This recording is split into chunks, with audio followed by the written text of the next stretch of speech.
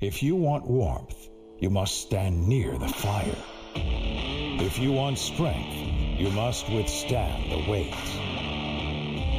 Like raw metal, through force and flame, we are tested.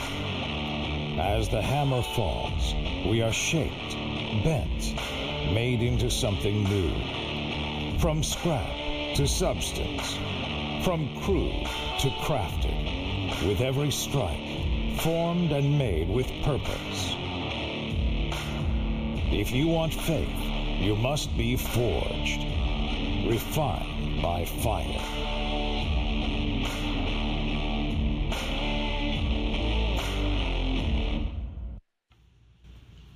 Well, good morning, 9:30. Wow, the 8 o'clock was more awake than you guys. Is that possible? Hey, good morning. I'm T. Lusk, and I'm one of the pastors here at Rolling Hills. And I want to thank you, along with our other pastors that have already said it, for being here this morning, for joining together as the church, gathering to worship God through the songs that we sing, through serving, and gathering around His Word. And over the past number of weeks, actually this is the 8th week, we've worked through the story of Joseph.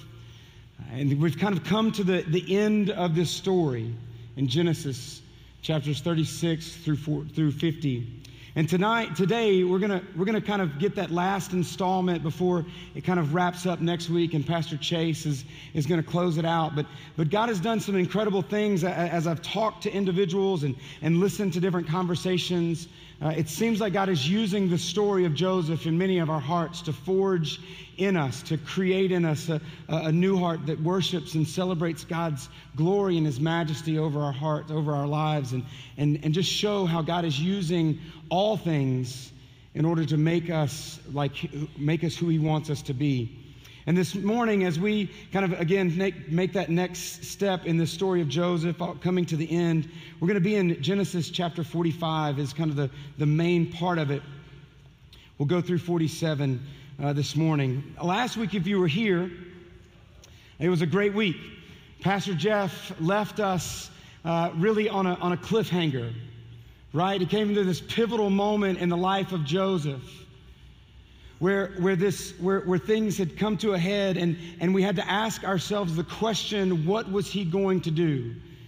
And I don't know about you, but I was in the 11 o'clock, and I was listening to him, and he got to that point, and I was like, oh, I can't wait for next week. Right? And then I remembered I was preaching. I was like, oh gosh. I told him after he wrapped up, I was like, I keep telling myself not to mess this up, right? There's so much here, and it's so exciting to kind of get to this pivotal moment in the story of Joseph and what happens here for us. And I want to take a step back and just kind of remind us a little bit of what happened in the past couple weeks as we come to this pivotal moment in Joseph's life and ask how he would respond. Because it's this slave boy who is the favorite son of his father, father Jacob, who's been sold into slavery by his brothers. He's ended up in prison. And now he finds himself the second most powerful man in the most powerful and important country in all of the world. And he's standing in front of the brothers who had such a hatred in their heart and a disregard for his life that they would sell him into slavery and hope to never see him again. In chapter 43, which we covered last week, what happens is that Joseph has this meal with them. They've come back for a second time after even their father didn't want them to come back, and they've come back for a second time. And he has this meal with them, and he sets them in birth order, which kind of makes them think, like, what's going on here? He doesn't eat with them because it wouldn't be right for him to eat with them. And then he sends them off. In chapter 46, what happens, in 44, what happens is before he sends them off with grain, because remember they're there because there's a famine in the land and they needed food, he sets his cup, the silver cup that Joseph would have drank out of, inside the pack of Benjamin, his youngest brother, the only other brother of Rachel, his mother. And the brothers go off back to their homeland thinking everything is fine. But in the process, the guards go and they stop this caravan of brothers going back to Jacob, their father, and they say, there's a missing cup from the palace that's Joseph's cup, and we believe that you have it. They're like, no way, we have it. But then they search the packs, and there it is, found in Benjamin's pack, and the brothers are absolutely distraught. Benjamin is again the favorite child now that Joseph's gone of his father Jacob, and these brothers say, there's no way, we can't go home. We cannot go home without our brother Benjamin. Joseph's already gone. Our father would surely die if we go home without him. And they stand back before him. They come back before Joseph, and I can imagine that in this moment, Joseph has that scrapbook of memories rolling through his head. Of that time when he was in a pit, after he'd come to check on his brothers at his father's command, he had gone to check on these brothers, and they had it in their hearts to end him, and they threw him in a pit, and rather than killing him, which they were going to do, they sold him for $1. And they watched as he traveled off, yelling and screaming, hoping that they would have grace and mercy on him. And now they stand before him. And the question of what will he do? And what we see as we turn the page to chapter 45 is this, that Joseph has orchestrated this moment with his brothers not to finish them off, but to forgive them.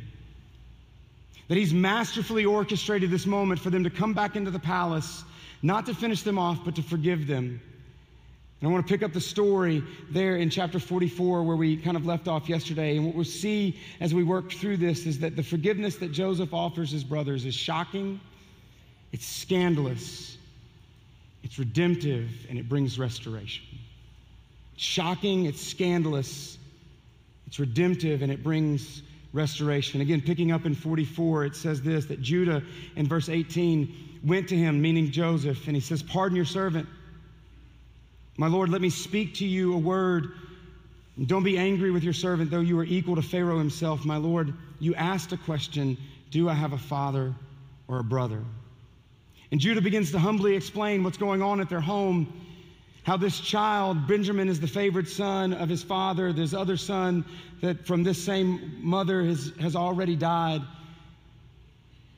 And he cannot go home without his brother. He says in verse 33, now then, please let your servant remain here as my Lord's slave in place of the boy, and let the boy return with his brothers. How can I go back to my father if the boy is not with me? No, do not let me see the misery that would come on my father. And in the moment, chapter 44 closes, 45 opens, Joseph is overwhelmed by Judah's move. Judah had been the brains behind Joseph being sold to the pack of slave traders that were coming by when he was in the pit.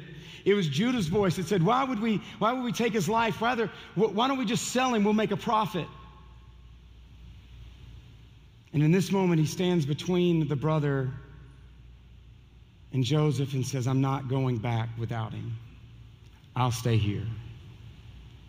In verse 45, or chapter 45, we're going to read through the first 15 verses here. It says this, that Joseph could no longer control himself. Before all the attendants, he cried out, have everyone leave my presence. And so there was no one with Joseph when he made himself known to his brothers. And he wept so loudly that the Egyptians heard him, and Pharaoh's house heard about it. Verse 3, Joseph said to his brothers, I'm Joseph. Is my father still alive? But the brothers were not able to answer him because they were terrified at his presence. And then Joseph said to the brothers, come close to me. When they had done so, he said to them, I am your brother Joseph, the one you sold into Egypt. And now do not be distressed and do not be angry with yourself for selling me here, because it was to save lives that God sent me ahead of you.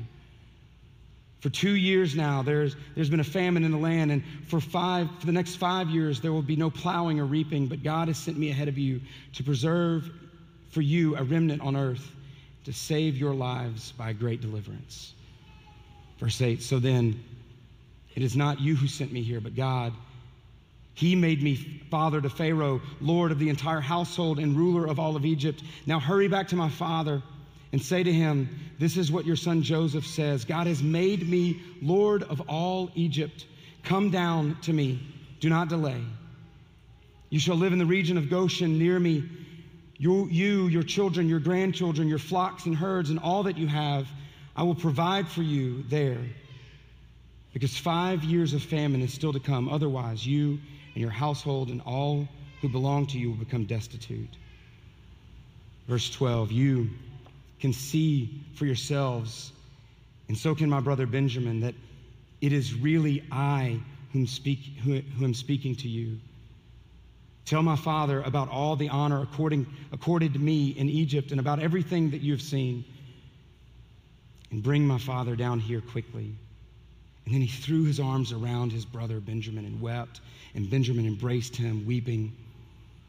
And then he kissed all of his brothers and wept over them. Afterwards, his brothers talked to him. Joseph has orchestrated this moment, this pivotal moment in his life, not to end the lives of his brothers, but to forgive them. And the forgiveness that he offers these 11 brothers who sold him into slavery, who were the reason why he had gone through all of the trials and imprisoned and all of those things that he had walked through, this forgiveness that he extends to them, to these scoundrels, is shocking, it's scandalous, it's redemptive, and it brings restoration. There's two things that I really want to focus on in the time that we have this morning. It's this. First, I want to do my best to put Jesus as the hero of this story. That Jesus is the hero and we are the ones in need of experiencing the impact of forgiveness. Joseph forgives them and the impact on their lives is incredible. And ultimately, this story is about Jesus. And we're the ones who need to experience the impact of forgiveness. And secondly, as we close, I want to ask this simple question: how has God forged you for forgiveness?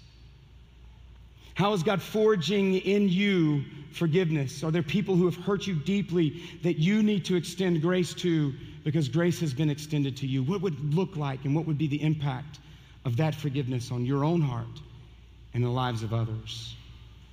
So starting with Jesus as the hero and our need for experiencing forgiveness, the impact of forgiveness, what do we mean? These 11 brothers are in great need. Their lives hang in the balance because of a famine that's come upon the land. And according to them, that's the big problem. Famine. They need food. But that's not why they're in Egypt. That's why they think they're in Egypt, but why they're in Egypt is because God is orchestrating something through their brother that they had sold 20 years before into slavery. And what we see is beyond the famine, that the sin that they committed those 20 years before has wrecked their lives. You see it in chapter 42 as they talk about Joseph being sold and they argue about selling him and how they bring punish because of what they've done. For 20 years, they've had to cover this sin. Every time they see their father mourn the life of his son who was taken far too early, they have this pit in their stomach, knowing that they're the reason their father mourns. Every time they gather at the table as a big family for a birthday party, I'm sure that the Israelites celebrated birthdays like us, right? There's a spot where nobody's sitting. And they have that pit in their stomach knowing that they're the reason that Joseph's not there. They were in Egypt because of a famine, but ultimately God was about to do something in their hearts to forgive them of a sin that they had committed 20 years before, that they had done their best to push back. Listen to me, no matter what, sin has a way of always finding us out. That none of us have the resources, no matter what we have available to us, to hide our sin.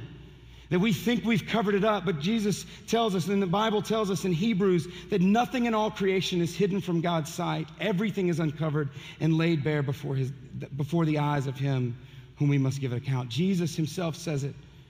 For there's nothing hidden that will not be disclosed, and nothing concealed that will not be known or brought out in the open. It's a terrifying reality for all of us. A terrifying reality, again, that even with all of the options, all of the resources available to us, what we think we might have hidden is open, if only to the Lord. And when God exposes himself, when God shows who he is to us, it terrifies us. It's exactly what happens to the brothers here. Joseph says, "I'm your brother." And he asks a question, is my father still alive? And it says that they are terrified and they don't give him an answer. They're struck speechless. I mean, wouldn't you think that in this moment, this brother that they haven't seen for 20 years, they would jump and run and hold his neck and kiss him and hug him and love him? But they know that their sin has found them out. Famine was the farthest thing from their mind in this moment. They were desperate and in need, knowing that Joseph had every right to do whatever he wanted to, and all the power. Charles Spurgeon says this about this passage. He says, the brothers were not only overwhelmed with their guilt, but conscious that they were in Joseph's absolute power, that he could do according to his good pleasure. To the awakened sinner, this is also a part of his misery, that he is entirely in the hands of the very Christ that he has despised. That God in his grace, listen, he exposes to us our sin. When he reveals who he is, we see our sin and we see in contrast his holiness, and it's terrifying. It's shocking. God's holiness, who God is, his identity to us is shocking. And the identity of Joseph to these brothers who had committed such a horrific sin against this brother of theirs was shocking. And when we see God for who he is and are shocked by his holiness, it leads us to a much greater appreciation of his scandalous grace. God's grace is scandalous. Joseph doesn't get back at them, he forgives them. Even though they don't deserve forgiveness, even though they haven't earned forgiveness, they couldn't earn forgiveness, but Joseph extends forgiveness to them, to the brothers who had sold him. And what he says in verse 4, after asking the question and seeing that they're terrified and they don't run to him or answer his question, he says, "Come close." He invites these scoundrels to come close to him, to draw near to him. It's scandalous, the grace that he extends them. Each one of us this morning need to be reminded that we're not the hero of the story. What we want to do is we want to put ourselves in the place of Joseph, and certainly there's the application of extending forgiveness to others that we'll get to in a second, but we are, in this story, we're the brothers. We're the scoundrels who have committed a great sin, who have experiencing the scandalous grace of a God who is perfect and holy, inviting us in to relationship that we could not earn and we do not deserve. God's grace is scandalous. We've committed the greatest offense against a holy and a perfect God when we rejected him and tried to live life on our own for our own glory. It was my sin that nailed Jesus to the Roman cross, much like it was these brothers' sins who sent Joseph into slavery in Egypt. So what makes God's grace so scandalous is that he would accept rebellious and broken sinners and traitors, that he would invite us to come close. And the impact of God's forgiveness, his shocking holiness and scandalous grace, is that there's a redemption that brings comfort because he's purchased our lives with his own. God's redemption is comforting. Look at verse 5 through 8. There's these incredible words of Joseph that are bring comfort to his brothers. He says, don't be distressed. Don't be angry with yourselves for selling me here, because it was to save lives that God sent me ahead of you. Skip to verse 7. He says this, but God sent me ahead of you to preserve for you a remnant on earth and save your life by a great deliverance. Verse 8, so then, it was not you who sent me here, but God that made me father of Pharaoh and Lord of the entire household, ruler of Egypt. What's happening here? What's happening here is that Joseph is opening us up to the reality that long before this moment, he had forgiven them. That God had used the pit and the prison to forge in him forgiveness. That when this moment came, he was able to extend the grace that these men did not deserve. That he saw that God was doing something that he couldn't have done on his own. That God had given him a dream of a day when his brothers would bow down to him when he was just a 17-year-old boy. But God was going to use this story of his brothers selling him into slavery to bring about what that dream had promised. But that dream was not about his own glory. It was about the salvation of many. What it points us to for in two ways. One, it points us to the fact that just like the words of the prophet Isaiah, that no weapon formed against us will prosper or prevail. Listen, if you are a child of God, if you have put your faith in Christ, if you believe Jesus, repented of your sins and put your faith in Jesus, then you're a child of God and his promises are true, that no weapon, no harm that anybody has planned against you will prosper. The brothers, in their greatest attempt to end Joseph's life, to get rid of him forever, was all a part of God's hand. Their works could not prosper against Joseph because Joseph was in the sovereign hands of God. And what they meant for harm, God would use for their salvation. And we've got to see the same thing happened as we stood with the crowds in Jerusalem, yelling alongside those who wanted Christ's life, crucify him. That it was my sin, it was my voice that yelled, crucify Christ. And God used even my sin and my words when we would take Christ to the cross for my salvation. That it was my sin that sent Christ to the cross, and where Christ laid down his life on that cross, he did it on his own accord. And he bought my life, gave me life abundant, and restored it completely. Shocking holiness of God meets the scandalous grace of God, and the comfort of the redemption. It shows us a complete restoration. In verse 9, the rest of the story, Joseph tells the brothers to go get dad and bring him back, bring all of their stuff back. He's going to give them a land that they can live in. They'll live alongside him. He'll take care of them.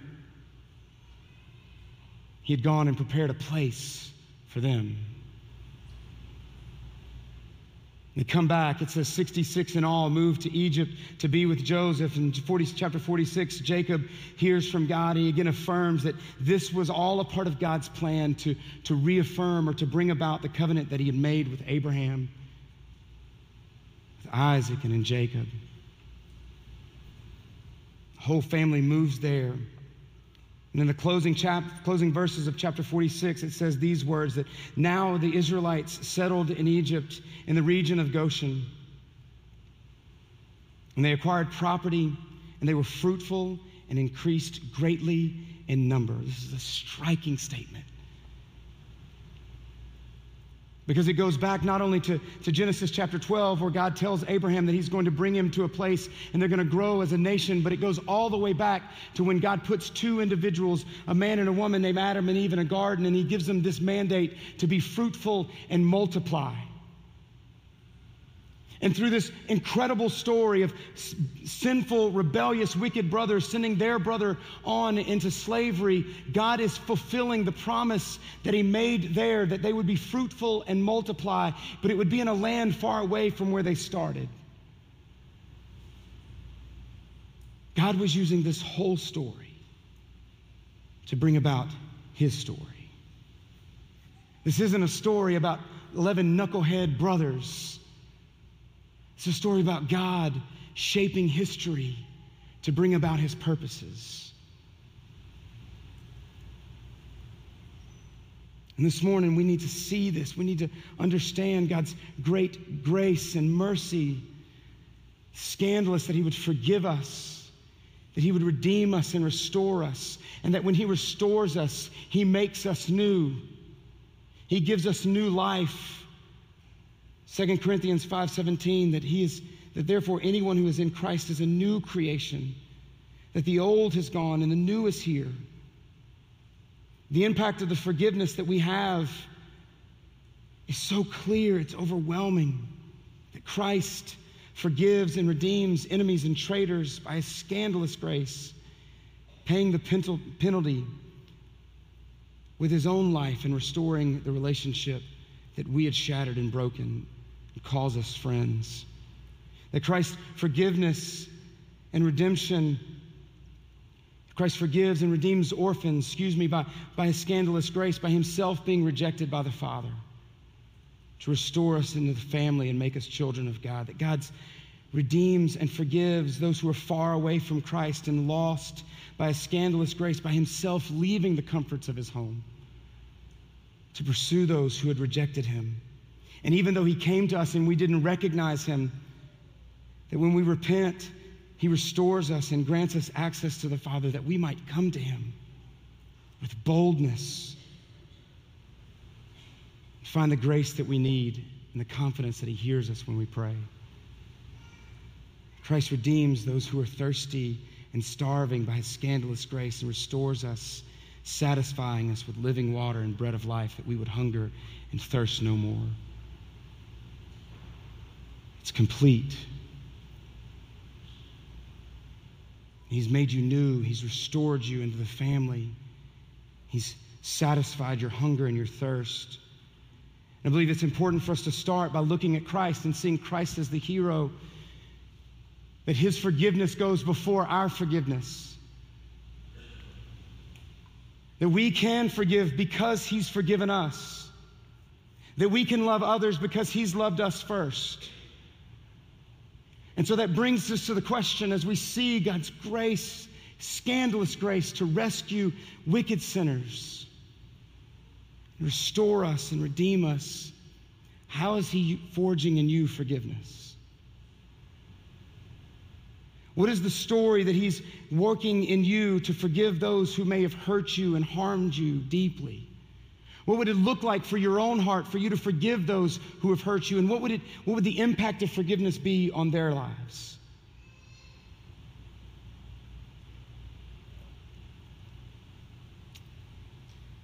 What I'd like to do is try to kind of give some application. I'd like to give us a couple of different points and how we can do that. But I believe that there's a story that will do it much better.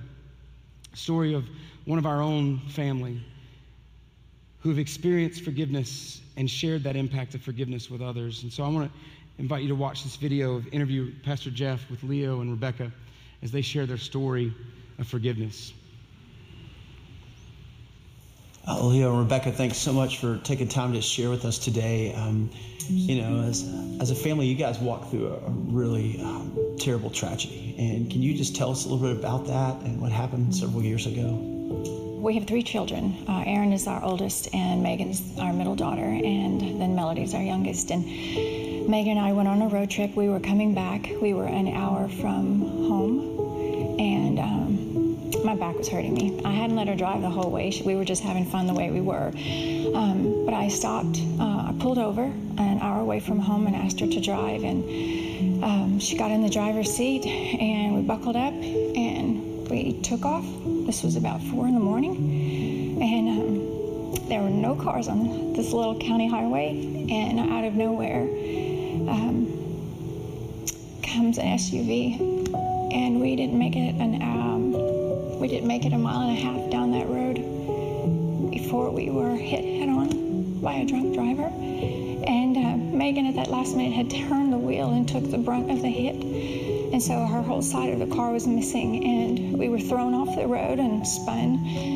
And her seat had become in the back seat, and she was on the floor and out of the car. And in the very seat that I was just in.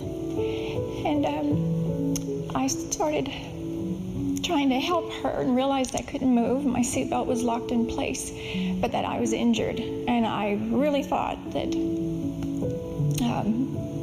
God would take me at this point, because it was so obvious that she was now gone. And even though I was praying, breathe, baby, breathe, when I saw the full picture, I thought, what mother would want her child to have to survive that? And I stopped praying and realized later in the hospital that I had 7 broken ribs and bruised and whatever. And that's why I couldn't move and help her. But God gave me arm's length to my daughter's face. And I was able to just brush her hair and tell her that I was sorry.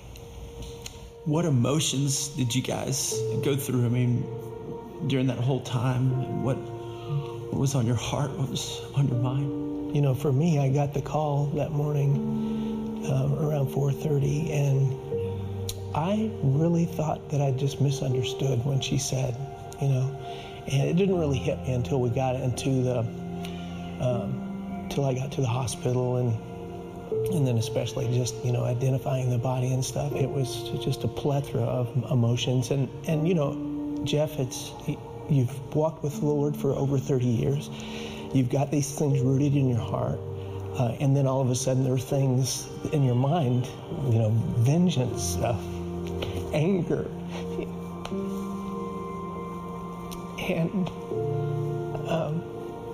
And so there's a huge confliction happening. And I even mentioned to Rebecca, I feel schizophrenic because I know in my heart, you know, the truth and, you know, all of the things of the Lord. And then all of a sudden my mind is just, you know, raging with all this other stuff. But early on, I knew that just by how God had raised us, that we had to forgive.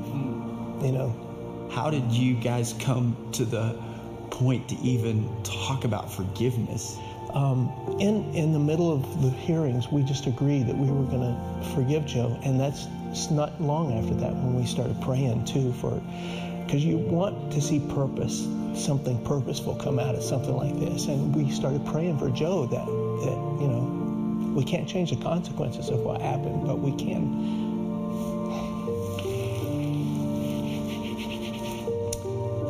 Pray that he would see life change.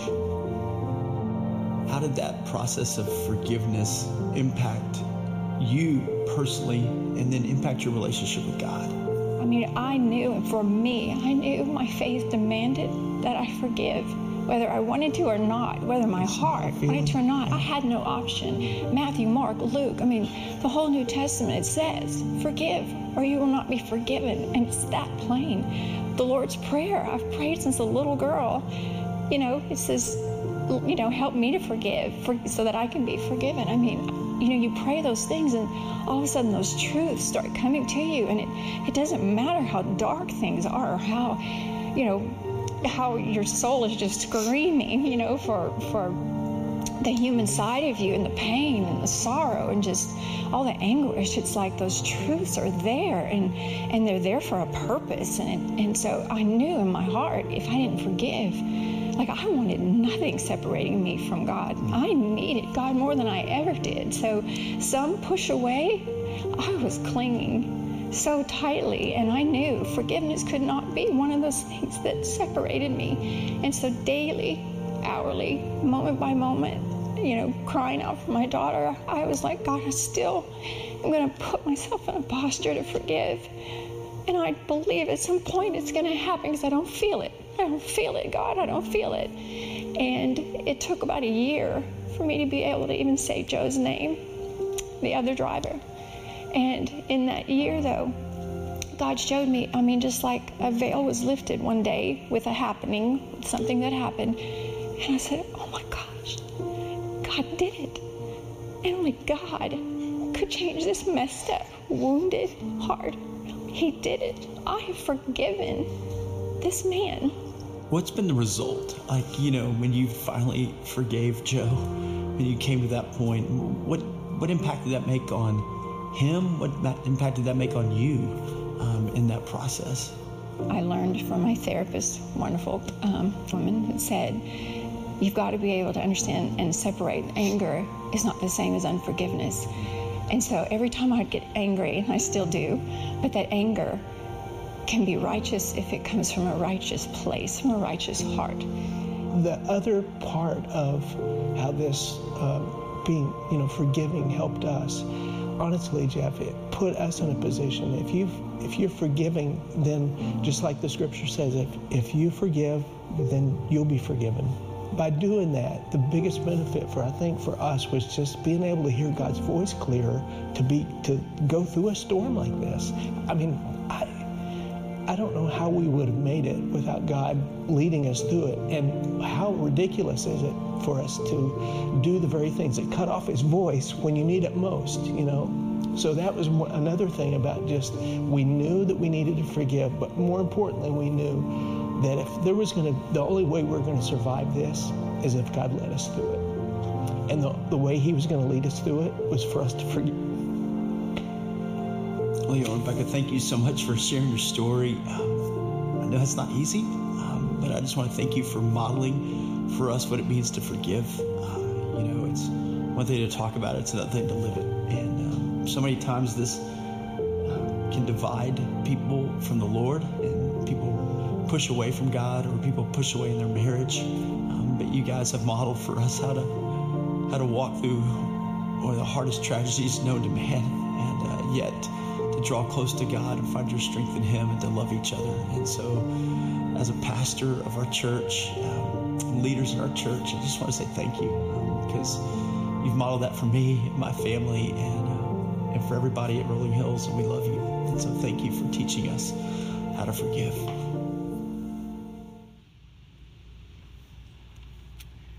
Thank you, Leo and Rebecca, for sharing your story. I can't imagine how difficult it is to relive it.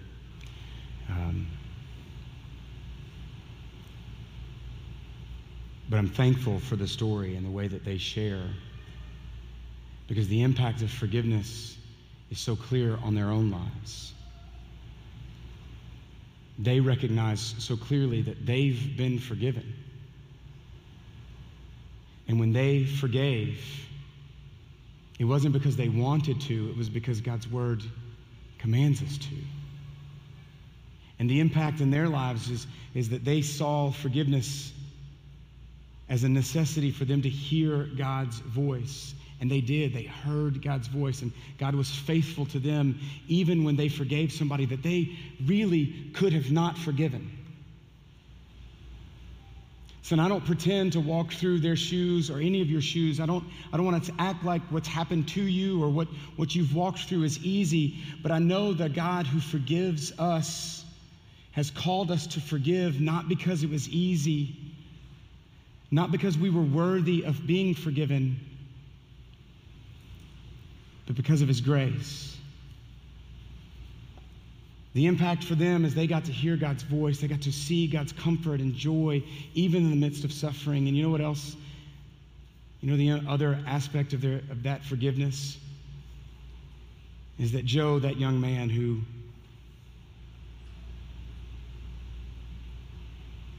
took the life of their daughter, got to experience a new life in Christ. Because he himself experienced forgiveness from them. And it made him try to figure out what this was all about. Because of that, Christ rescued him. He didn't deserve it, but neither do I. How is God forging in you forgiveness? What would it look like for you to forgive someone who's hurt you deeply? Where does that forgiveness come from other than the forgiveness that we ourselves have experienced? That those who have been forgiven much would forgive much. Could the impact be more than just on us, but on nations, on families and generations?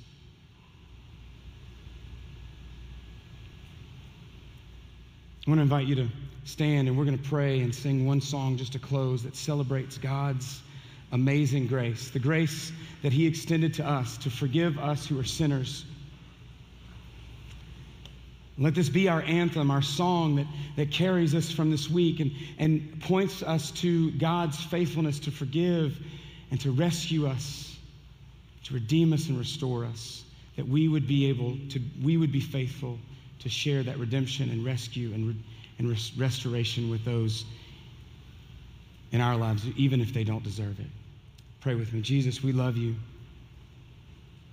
And we thank you for your grace and your mercy and the way that you have taken care of us, that you have rescued us and restored us even when we were far away from you, when we had committed such great sin and run away from you, Lord, that you've forgiven us. What a good God, gracious God. And Father, I pray that this song as we close this evening or this morning would be a declaration of that grace. And Father, it would spur us on to understanding your grace, but to also giving your grace, to understanding your forgiveness that you've given to us and to giving forgiveness to others that have hurt us and harmed us, because we know that you are forging in us this forgiveness.